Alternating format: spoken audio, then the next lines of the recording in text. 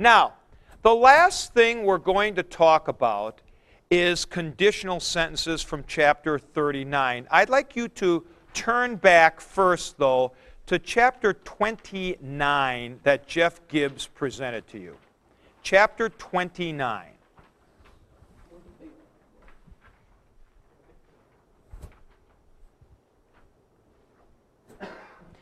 Now, in chapter 29, we presented some subordinate clauses, and we said that in the past, you always use the indicative mood.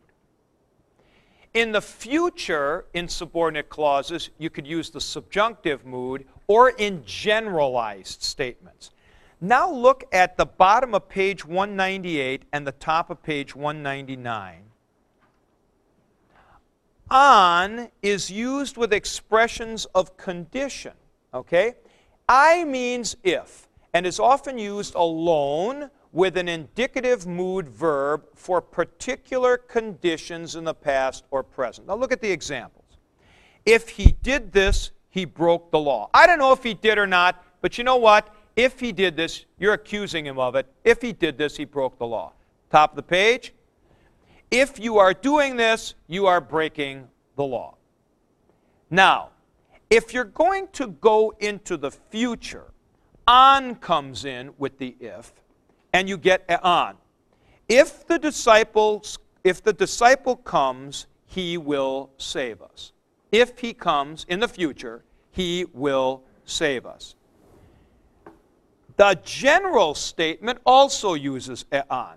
If Jesus, if ever, on any occasion, you guys were using that, or you were using that. See, if ever, on any occasion, Jesus sees a lame man, he always heals him.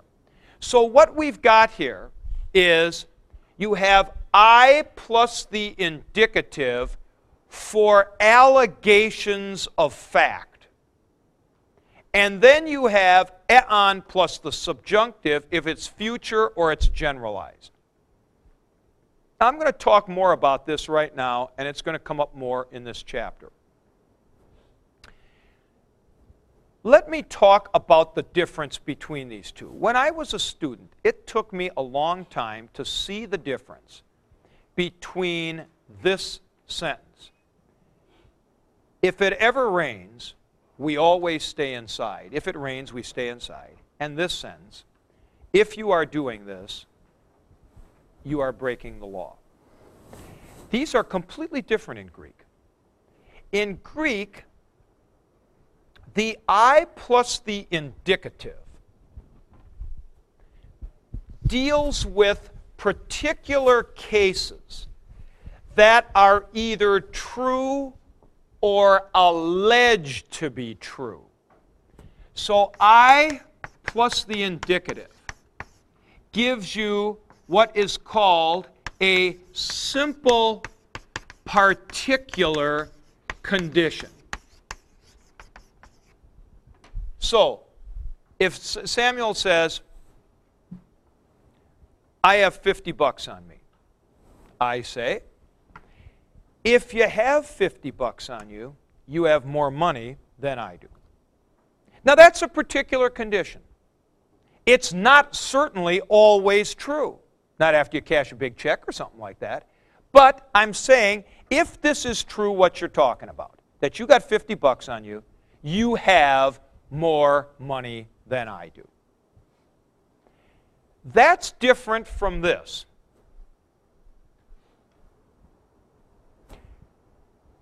If he ever goes down to the gym, he always plays basketball. Now, at this point, we're not dealing with a particular case.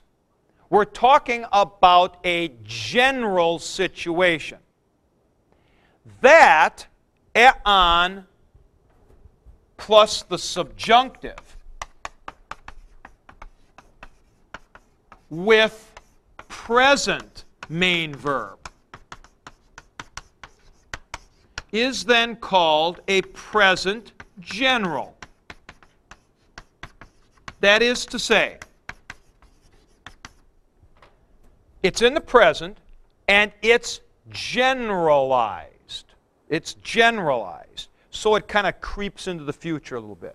If he's ever in the gym, he's always playing. That'll be true this afternoon too. But right now, and I'm not speaking to a particular allegation, I'm just talking about his habits. Here's the part that it's easy to get mixed up on. Now, you've got to listen to this part carefully. A simple particular might be generally true, but you don't have to word it this way. Samuel says, hey, we sold our house. I got $100,000 on me. And I say, man, if you got $100,000 on you, you got more money than I do. You know what? That's generally true. But if, as a Greek, and this was the part that got me mixed up as a student, this is a perceptual point of view issue. I could word this, if ever on any occasion you have $100,000, you have more money than I do. But I could also word it as a simple particular, i.e., responding to his allegation. He says he's got $100,000. I say, whoa, you got $100,000. You got more money than I do. You always have more money than I do. So the important thing to realize is that a simple particular is responding to a particular situation or allegation, which might be generally true but need not be, and often isn't. A present general conditional sentence is generally true. Generally true. Now, we did a third kind of thing here in chapter 29. We used on plus the subjunctive with a future main verb. If it rains this afternoon, we will have to stay inside. This is sometimes called future, and then they use a strange phrase here, more vivid. By more vivid, we mean that it uses subjunctives, and it is at least quite likely to happen. If it rains this afternoon, we will have to stay inside. Future, more vivid. This is what I have given to you right here is nothing other than what's in chapter 29. The onlyest thing that we are doing for tomorrow's lesson is giving you the last and fourth kind of conditional sentence, which some of you were asking about, which is contrary to fact. If I were you, I wouldn't look at me like that. If they had been here yesterday, they would have been able to play. If we were in London right now, we would be able to see the beginning of the soccer season. Well, we're not. If they had been here, they weren't. If I were you, I'm not. So the contrary to fact situation in Greek is different than English. Because in our language, when we do contrary to fact, we use the subjunctive. If I were you, that's why you don't say if I was you. I was is proper indicative grammatical English. I were is subjunctive. It's technically a past subjunctive. Greek, now listen to this. Greek does not use the subjunctive or the optative for conditions contrary to fact. Why? Because a condition contrary to fact is contrary to fact. All right? And if it's contrary to fact, it's fact. I mean, if I were you, I ain't you. So what mood do you use? Indicative mood. Exactly. Indicative mood. Because there is no possibility of it. Therefore, it is as much a fact as if I am I, you know. So basically, this is a huge difference between Greek and English. We use the subjunctive when there's some doubt about stuff, and interestingly enough, we use the subjunctive in conditions contrary to fact. Greek's actually more sensible. It realizes that things that are contrary to fact are factual. I ain't you. And so it uses the indicative mood. Now, we're going to see the appearance of our friend on once more. But this time, not with the optative, not with the subjunctive, but with the indicative mood. And this is how it would be. If, I'll use the pronoun, if I were, where I use a past, an imperfect for a present contrary to fact. If I were you,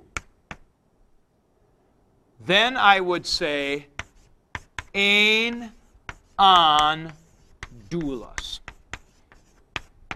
If I were you, I would be a slave. This would be a master talking. If I were you, I would be a slave. Now, notice how there's no interlinear possibility here. Because it looks like it's saying, if I was you, I was a slave. But it's not saying that. And everything is dependent upon that on in the main clause. When that on is in the main clause, it makes this sentence completely contrary to fact. Now, I'm going to do one, a little different one.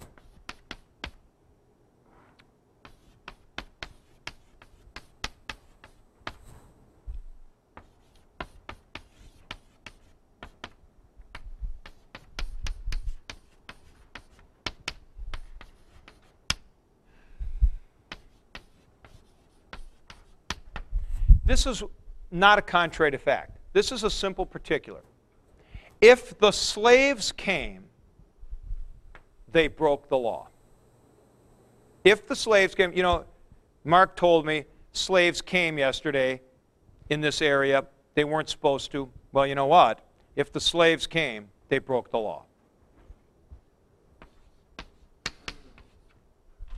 Once I put on in the main clause, it's like a chemical catalyst.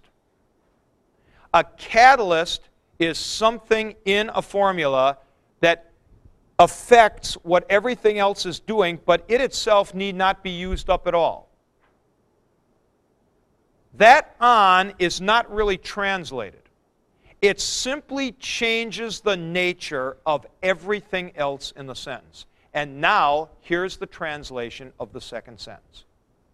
If the slaves had come, they would have broken the law. But they didn't come, so they didn't break the law. All right? So, a contrary to fact in present time uses essentially imperfects.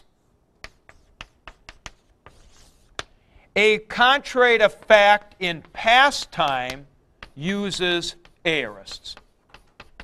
Now, there's dispute about all this, but this is close enough for government work in the last week of a beginning course. Okay? Right. I mean, this is good enough. You can dispute this, but this is good enough. So, if I were you, I would be a slave is a present contrary to fact right now. If the slaves had come, they would have broken the law is like yesterday. Past contrary to fact.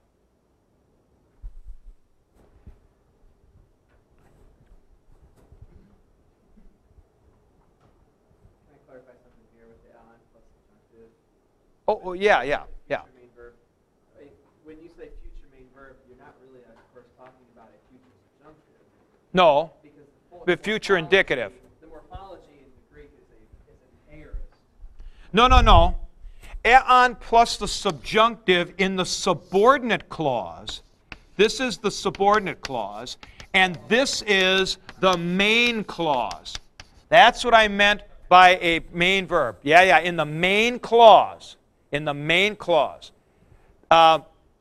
If he comes,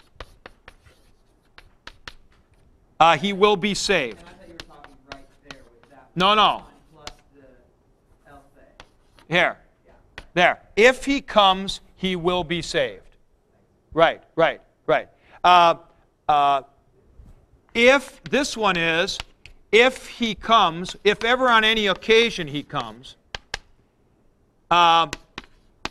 he speaks the truth.